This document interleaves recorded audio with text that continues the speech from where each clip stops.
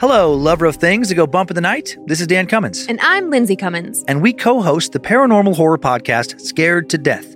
Are shadow people real? What about demonic possessions? Poltergeist activity? Do you believe in ghosts? Malevolent entities? Are aliens real? Could you be abducted? We don't know, but what we do know is that we have over 230 episodes of stories on our podcast, Scared to Death, exploring all of the possibilities. Each week, we share several supposedly true stories that have been gathered from around the world and submissions from our own fans of allegedly true tales. Curious about the paranormal? Just like a spooky story, do you need more fear to fuel you through your long workdays? Come join us. New episodes of Scared to Death are released every Tuesday night. Listen wherever you get your podcasts. We hope you end up scared to death. It feels like we're all being told to go on this diet, take that supplement. Ozempic will give you depression, but you know what'll cure that? Weed. Or you could try to balance your hormones. At Science Versus, we're like, what the is going on? Forget the crap online and listen to Science Versus. Just the facts. Oh, and a bunch of stupid jokes. What is a ghost's favorite fruit? Blueberries. That's Science VS. New season out on Spotify soon. Due to the graphic nature of this woman's crimes, listener discretion is advised. This episode includes discussions of murder, abuse, and assault that some people may find offensive. We advise extreme caution for children under the age of 13. On June 3, 1968, 32-year-old Valerie Solanas stood outside the doors of 33 Union Square West, better known at that time as the headquarters of Andy Warhol's infamous Factory Studio. She had no real plan except that she would use the .32 caliber Beretta revolver and the .22 caliber Colt she had tucked away. Valerie, who'd always been a tomboy, dressed specially for the occasion. She wore lipstick and styled her hair. On the surface, she looked calmer and more put together than normal. But inside, she was consumed with paranoia and rage. She'd become convinced that Warhol planned to steal her ideas and pawn them off as his own. As she paced outside the building, she funneled that anger into action as she turned the safety off the Beretta and rang the buzzer.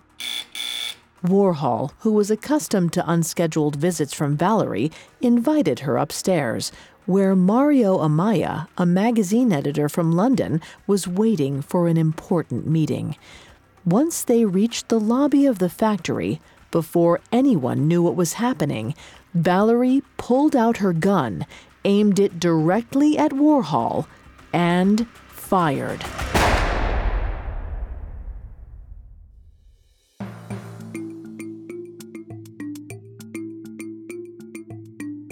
Picture a murderer, a gangster, a thief. Did you picture a woman? We didn't think so. Society associates men with dangerous crimes. But what happens when the perpetrator is female? Every Wednesday, we examine the psychology, motivations, and atrocities of female criminals. Hi, I'm Vanessa Richardson, and you're listening to Female Criminals, a Parcast original. You can find episodes of Female Criminals and all other Parcast originals for free on Spotify or wherever you listen to podcasts. To stream Female Criminals for free on Spotify, just open the app and type Female Criminals in the search bar. At Parcast, we're grateful for you, our listeners. You allow us to do what we love. Let us know how we're doing. Reach out on Facebook and Instagram at Parcast and Twitter at Parcast Network. And if you enjoy today's episode, the best way to help us is to leave a 5-star review wherever you're listening. It really does help. This is our second episode on Valerie Solanas, a radical feminist and writer. Last week, we discussed how Valerie overcame an unstable and abusive childhood. As an adult, she honed her writing skills as an essayist and playwright, attacking the many inequalities that women faced in the 1960s. This week, we'll cover Valerie's Scum Manifesto and how she tried to start an underground feminist movement using Andy Warhol to publicize her vision for a new world.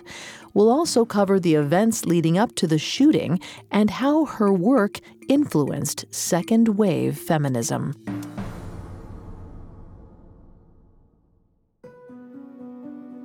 In July of 1966, 30-year-old Valerie Solanas copyrighted a finished version of her play, Up Your Ass. The play was a radical and crass drama that highlighted the gender inequality in 1960s New York. In short, it made readers uncomfortable. But Valerie doggedly cold-called local independent producers, trying to get it in the hands of people who could put her words on stage and make her dreams a reality. Valerie lived off and on at the Chelsea Hotel, surrounded by artists, writers, musicians, and a flourishing LGBTQ community. She found a place among kindred spirits, but she still faced difficulty. The owner of the Chelsea was lenient about late rental payments, but Valerie was so consistently late, she was close to wearing out her welcome. Perennially broke, she relied on sex work and panhandling for her meager income. Valerie's inability to hold a full-time job may have been partially linked to her then undiagnosed schizophrenia.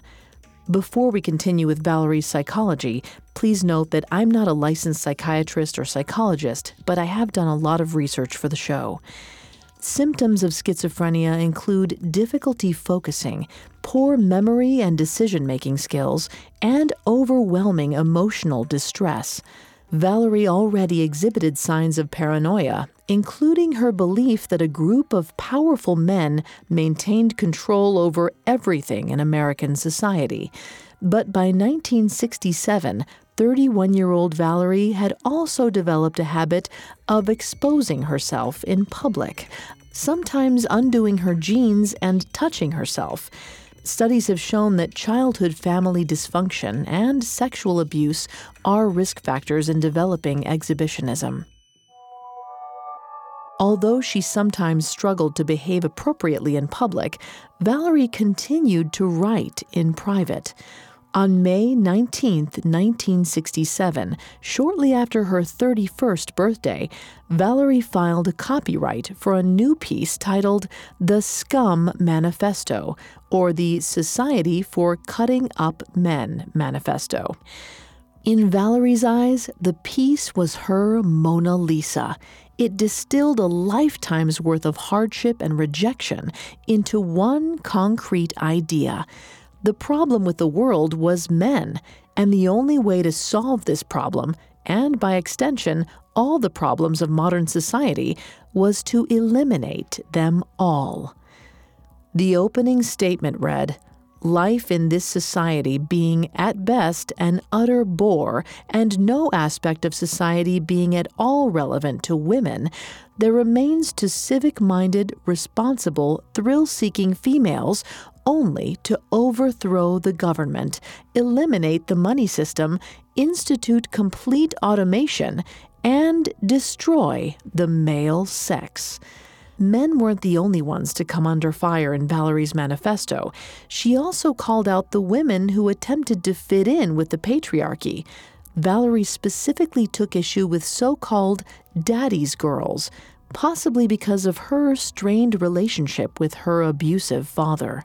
She wrote, "The effect of fatherhood on females is to make them male-dependent, passive, domestic, animalistic, nice, insecure, approval and security seekers, cowardly, humble, respectful of authorities and men, closed, not fully responsive, half-dead, trivial, dull, conventional, flattened out, and thoroughly contemptible." The women she wanted to reach were the ones dissatisfied with the state of the world. She called them scum, or as she described them, dominant, secure, self-confident, nasty, violent, selfish, independent, proud, thrill-seeking, freewheeling, arrogant females who consider themselves fit to rule the universe. In May of 1967, Valerie set out to find these kindred spirits by holding scum meetings in New York. To spread the word, she took out ads in the Village Voice proclaiming scum's purpose. The Voice published the ads mostly because the editors viewed them as humorous and satirical. The meetings, held at the Chelsea Hotel, brought together odd groups of people. There were some angry women, like Valerie, as well as queer youth, curious onlookers, and, most surprisingly, men who agreed with Valerie. But Valerie had actually anticipated this. She wrote specifically about male allies, calling them the men's auxiliary. In a flyer for one of her meetings, she wrote, "Scum has a men's auxiliary to accommodate those men who wish to perform a public service and hasten their inevitable demise." These meetings weren't the only way Valerie tried to get her ideas out. She also focused on getting her play, Up Your Ass, produced.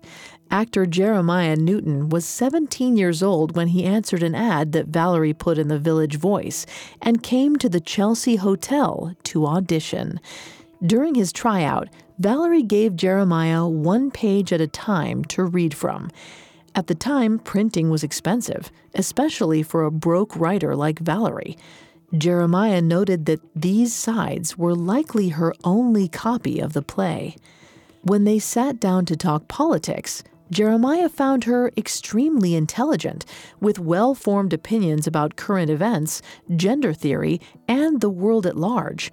When asked about the budding conflict in Vietnam, Valerie answered, "Well, if women ran the country, then there would be no war, 'cause no woman would send her child off to war." Valerie's fast friendship with Jeremiah led her to his roommate, who was a drag queen and filmmaker and visual artist Andy Warhol's social circle. Soon, Valerie found herself in the orbit of one of the most famous creative visionaries of the 60s.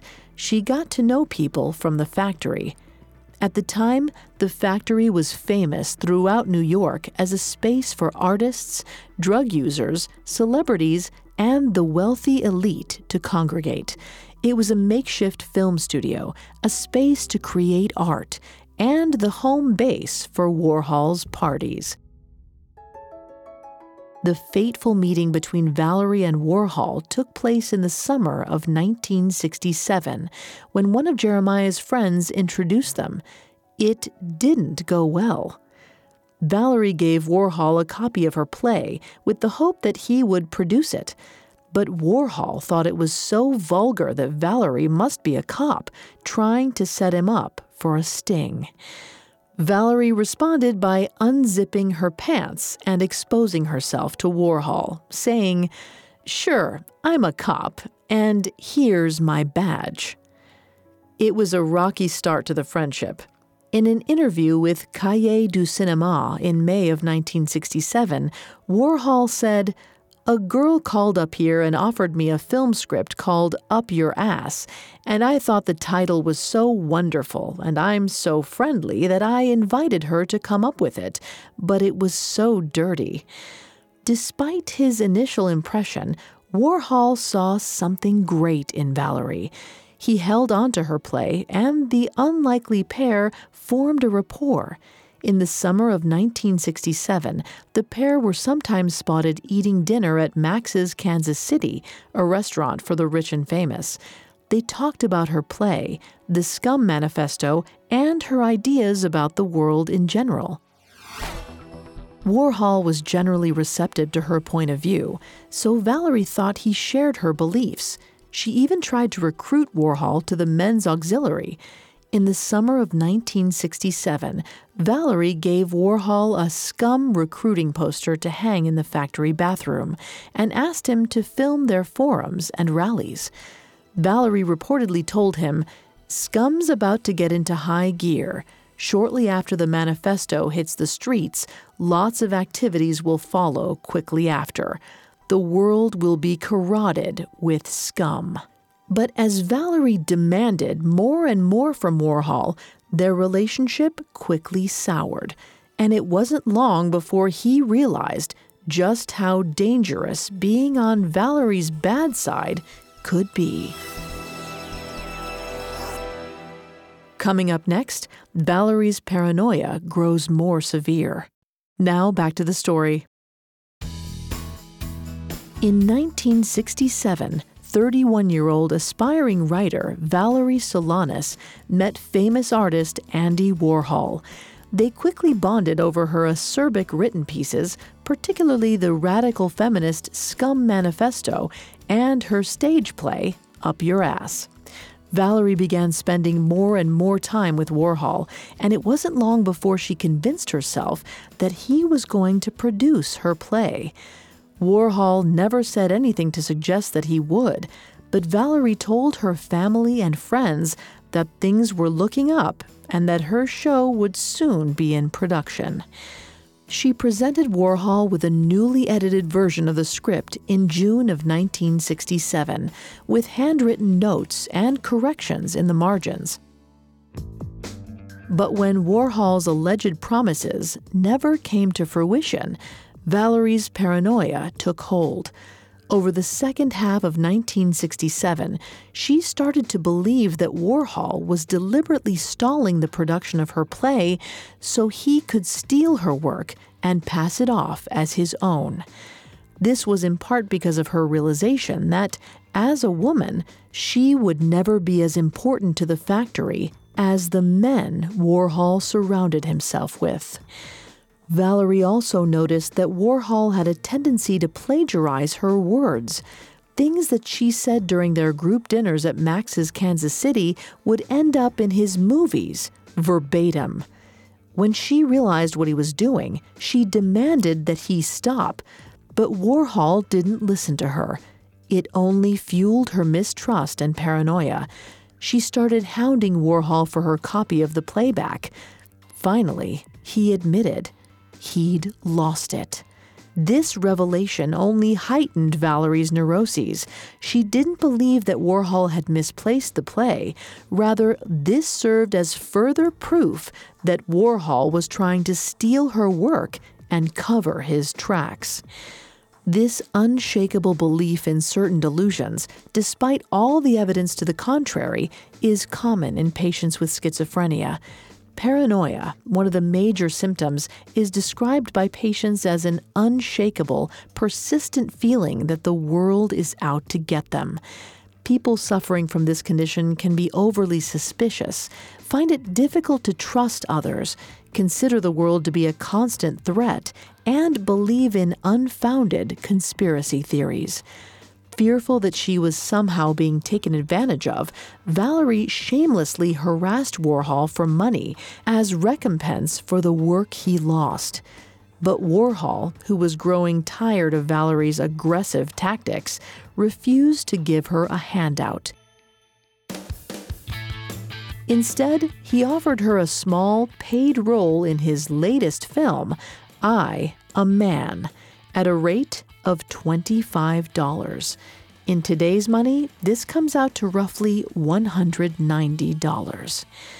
The film, loosely based on a Swedish sexploitation film called I, a Woman, followed one man and his attempts to hit on 6 different women throughout New York City. Valerie appeared as a butch lesbian who turned the man down. She was proud of her appearance, and she brought her younger sister Judith to see the film in New York on August 24, 1967. It was unusual for Valerie to let a slight go. In the past, she was known for always having the last word, but it's possible that she was too focused on other potential opportunities to hold more of a grudge against Warhol for losing the play. Around the same time that she met Andy Warhol, Valerie came across an ad from a French publisher, Maurice Giraudiat, seeking new writers. Maurice had inherited a small publishing company, the Obelisk Press, and continued in his father's footsteps with the goal of publishing literature that no other companies would put on bookshelves. He'd been forced to flee the United States after repeatedly being arrested in Paris for disseminating pornography. In 1967, he was determined to find new success in the Big Apple. He ran an ad in all of his U.S. published paperbacks stating, "We are not interested in anyone famous or half famous. Our function is to discover talent. Unknown writers are our specialty. You have been rejected by all existing publishers. Well and good, you have a chance with us." Valerie jumped at the chance to work with Maurice and sent a copy of her play to him. Maurice responded to the material immediately. It was exactly what he was looking for, and he hired her to write a novel for him. On August 29, 1967, 31-year-old Valerie signed a contract with Maurice wherein he promised her a $500 advance. It also gave him the first rights of refusal for her next 2 pieces of writing. The money would have been a windfall for the perpetually broke Valerie, but she soon came to mistrust Maurice's intention. His contract with Valerie was loosely worded, and before long, she believed that this was intentional on Maurice's part, and that his right to refusal for her next 2 pieces meant he could claim ownership of both Valerie's play and the Scum Manifesto. Like with Warhol, Valerie's beliefs weren't entirely unfounded. Maurice had previously been known for crooked business practices. In addition to being involved in pornography in France, he cut legal corners whenever possible, but there was no evidence to suggest that he had any malicious intentions regarding Valerie. As she grew more distrustful, she turned to Warhol for legal advice. He recommended lawyers who assured her that Maurice didn't own anything she'd written before they met, but Valerie's paranoia couldn't be reasoned with. Furthermore, as her mental health continued to decline, she began conflating Maurice and Warhol in her mind. She believed that both of them were colluding against her in an attempt to steal her work.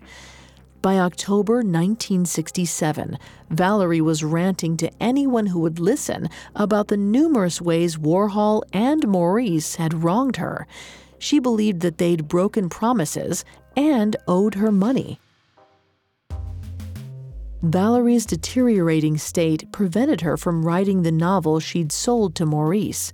Because of this, she never received payment from him. The Chelsea Hotel, fed up with her missed rent payments, kicked her out. In the fall of 1967, she was living on the streets, having alienated every friend who might have taken pity on her. And Valerie continued to hound both Maurice and Warhol for the perceived theft of her intellectual property, calling them toads in her letters and calls, and swearing revenge on the both of them. She also wrote long, nonsensical, alarming letters to her mother and her sister about Maurice, Warhol, and the other people who were supposedly out to get her. Her sharp cognitive decline might have been accelerated by her living situation. The Canadian Observatory on Homelessness observed that homelessness amplifies poor mental health. The stress may exacerbate previous mental illness and encourage anxiety, fear, depression, sleeplessness, and substance use. Whatever the reason, after 3 months on the streets, 31-year-old Valerie's paranoia had overtaken her completely. She was worried about her play, growing more and more concerned that someone was going to produce it without her. She was so apprehensive that she brokered a deal with Maurice Giraudiat in January of 1968, granting him the rights to Scum Manifesto and allowing him to publish it instead of the novel she never wrote. In exchange, she hoped for some assurance that he wouldn't touch her play. But she was rapidly losing her grasp on reality, and even this didn't grant her the peace of mind she hoped for. Maurice upheld his end of the bargain and paid Valerie, even though he didn't publish the manifesto at that time. She sorely needed the money, but instead of finding a new place to live or buying herself the essentials that she'd been lacking, Valerie went to visit her sister Judith in California. She arrived on Judith's doorstep in San Mateo in January of 1968, wearing dirty clothes and ranting about the injustices that had been done to her. Valerie was in the worst shape Judith had ever seen her. All she had was the clothing on her back, a rat's nest of waist-length hair, and several homemade copies of the Scum Manifesto. Judith was alarmed to find her in this condition. Valerie had always been eccentric, but in the years since she'd moved to New York, she'd become something else, unhinged and dangerous. Valerie stayed with her sister for several weeks before fleeing to stay with old friends in Berkeley and San Francisco. Her paranoia grew worse as she moved around from place to place.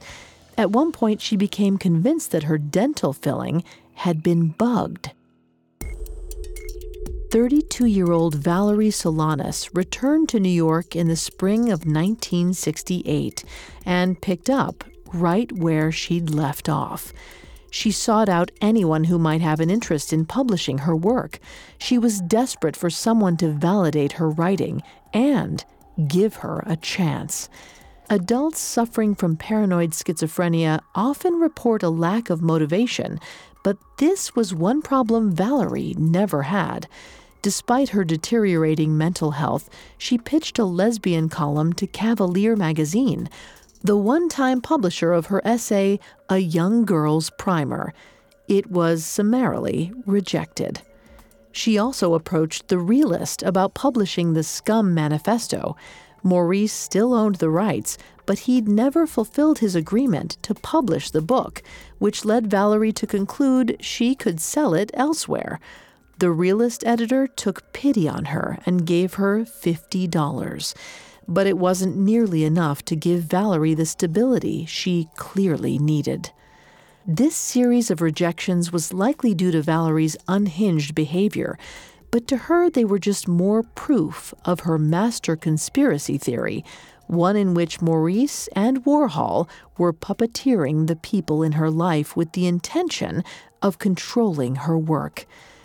By early June, after months of rejection, solitude, and a rapidly unraveling grasp on reality, 32-year-old Valerie snapped.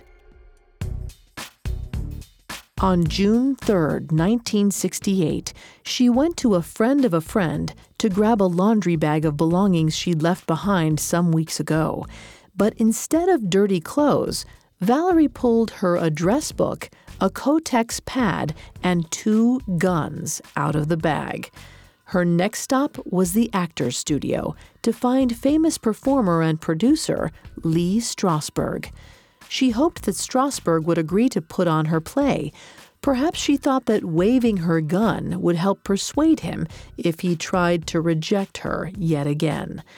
But Strasberg wasn't at his studio, so Valerie quickly moved on to Margot Feiden, a playwright and producer who'd put Peter Pan on Broadway at the young age of 16. Valerie believed that Margot, as a woman, would be sympathetic to her cause. Margot was just coming back from a doctor's appointment with her 18-month-old daughter when Valerie showed up unexpectedly. But Margot let her inside and agreed to listen to her pitch. According to Brienne Faw's biography, Valerie spent 4 hours at Margot's apartment.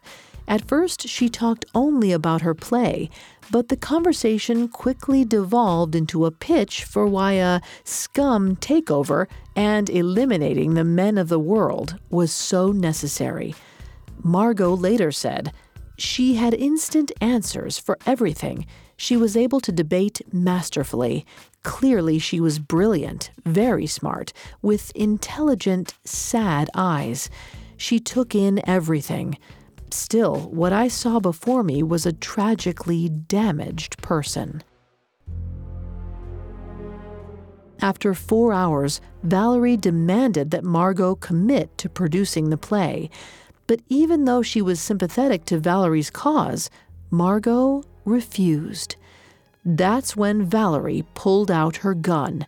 She explained to Margot, "Yes, you will produce the play because I'll shoot Andy Warhol, and that will make me famous and the play famous, and then you'll produce it." Margot begged Valerie not to resort to violence, insisting that it wouldn't make any difference. But Valerie had made up her mind a long time ago. She left the apartment around 1 p.m. and headed straight for the factory. As soon as she left, Margot called every precinct she could, explaining what she'd just witnessed and begging them to arrest Valerie before she could do any harm. But the cops dismissed Margot out of hand. In a display of the very sexism that Valerie was trying to eradicate, the police officers reportedly told Margot, "Listen, lady, how would you know what a real gun looked like? You're wasting police time." Their indifference freed Valerie to make her way to her victim. Nothing could break her resolve to commit murder. Coming up next, Valerie shoots Andy Warhol. Now back to the story.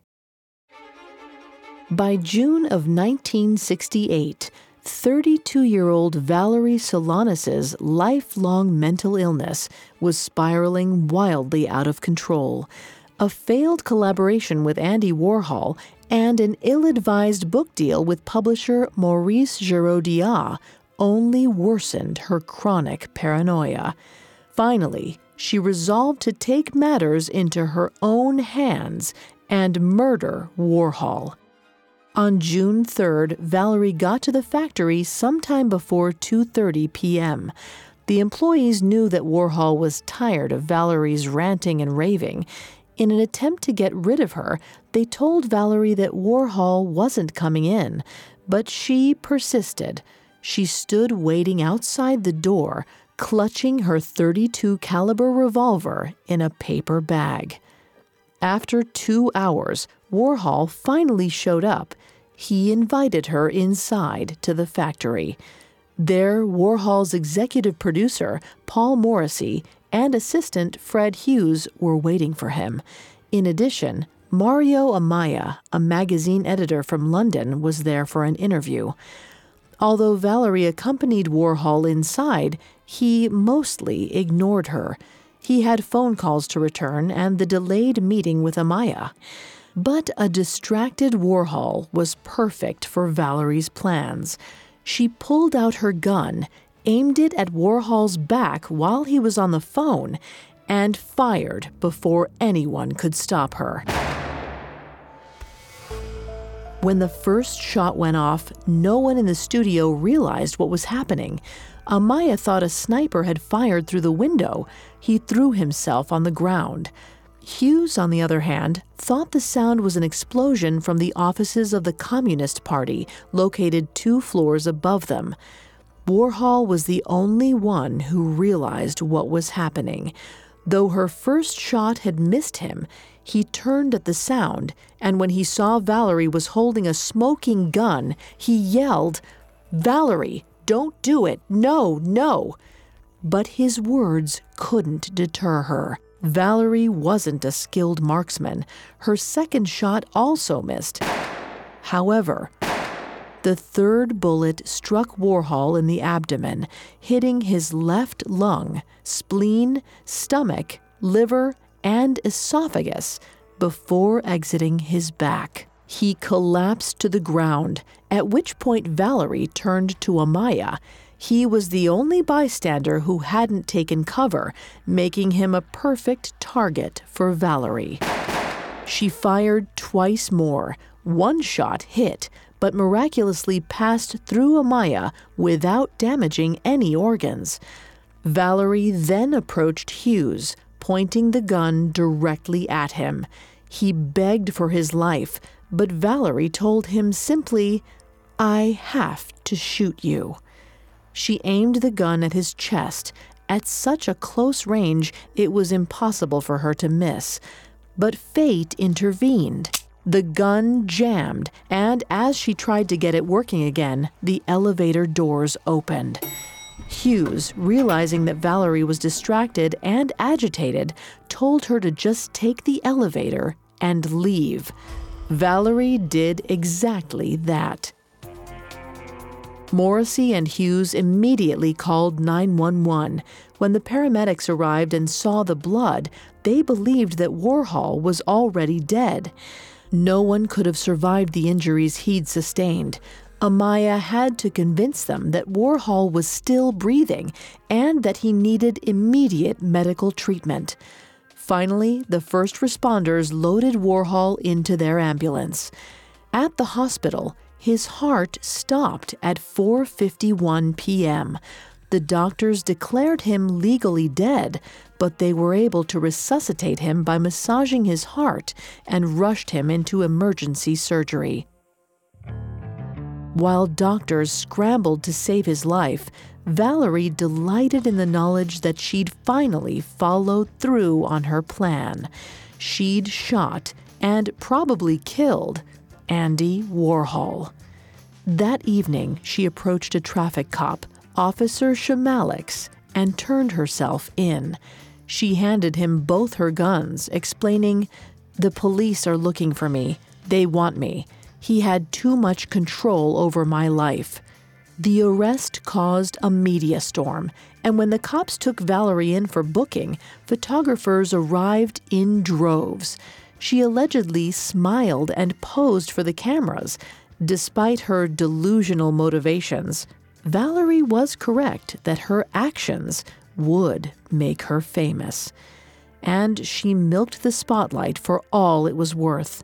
When reporters asked Valerie why she shot Warhol, she answered, "I have a lot of very involved reasons. Read my manifesto, and it will tell you what I am." She was more forthcoming when she was questioned by the police, confessing to everything. On June 5th, 2 days after the shooting, she was transferred to Elmhurst Hospital in Queens. The psychiatrists who evaluated her finally diagnosed her with paranoid schizophrenia, a now defunct category of the diagnosis of schizophrenia. Valerie was now on the path to healing, as was her victim, Warhol. He narrowly survived his encounter, but he was heavily scarred after the incident, both physically and emotionally. It took him 2 months to recover enough to leave the hospital. Even when he did, he was forced to wear a surgical corset to keep his organs in place for the rest of his life, and he developed a lifelong fear of hospitals. Valerie's other supposed enemy, Maurice Giraudiat, returned to Paris. He finally published Valerie's scum manifesto, taking advantage of the press to sell copies. While Valerie was proud of shooting Warhol, her sister Judith had a different take on the incident. She said, "Valerie did not want to kill Andy Warhol, the individual, but Warhol, the man, the one with the power, the control, the fame, the money, the prestige. Everything came together in one horrendous moment when paranoid delusion fused with intolerable reality."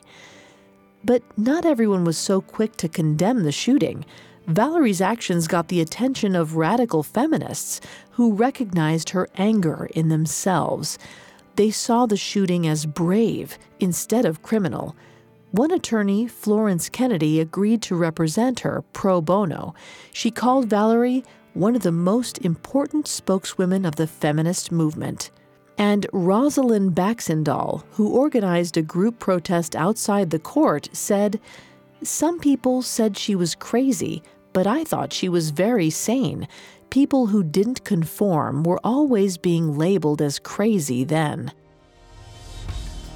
But after amassing an army of women, just as she hoped to do in her scum meetings, Valerie alienated each of them one by one in her personal life.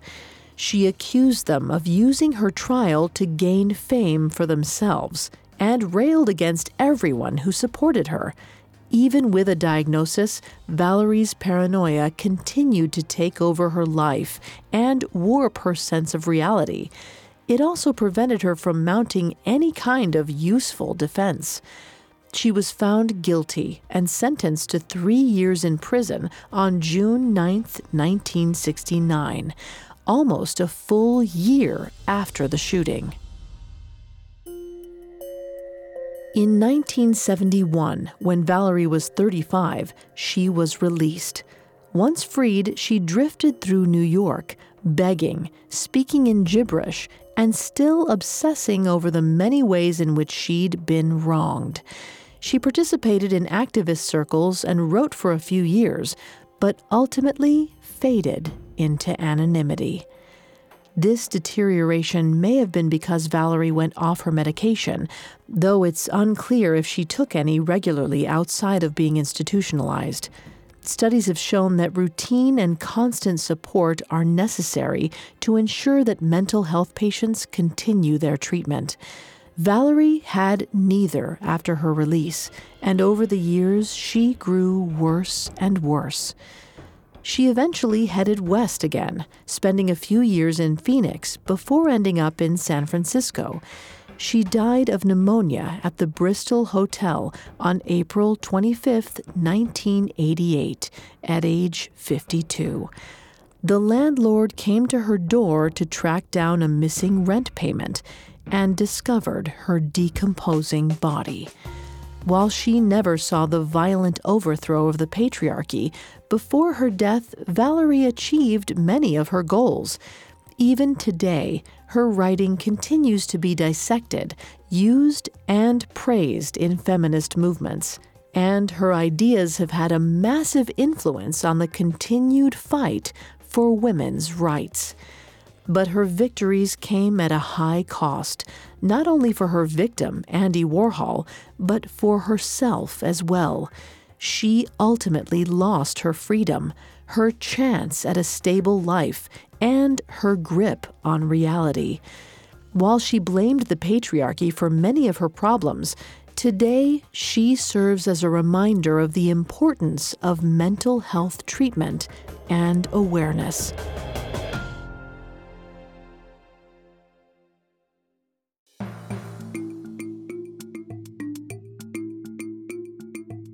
Thanks again for tuning in to Female Criminals. We'll be back Wednesday with a new episode. You can find all episodes of Female Criminals and all other Parcast originals for free on Spotify. Not only does Spotify already have all of your favorite music, but now Spotify is making it easy for you to enjoy all of your favorite Parcast originals, like Female Criminals, for free from your phone, desktop, or smart speaker. To stream Female Criminals on Spotify, just open the app, tap Browse, and type Female Criminals in the search bar. And don't forget to follow us on Facebook and Instagram at Parcast and Twitter at Parcast Network. We'll see you next time. Female Criminals was created by Max Cutler and is a Parcast Studios original. Executive producers include Max and Ron Cutler, sound design by Dick Schroeder, with production assistance by Ron Shapiro and Carly Madden. This episode of Female Criminals was written by Liz Dora Vietzen, with writing assistance by Maggie Admire. I'm Vanessa Richardson.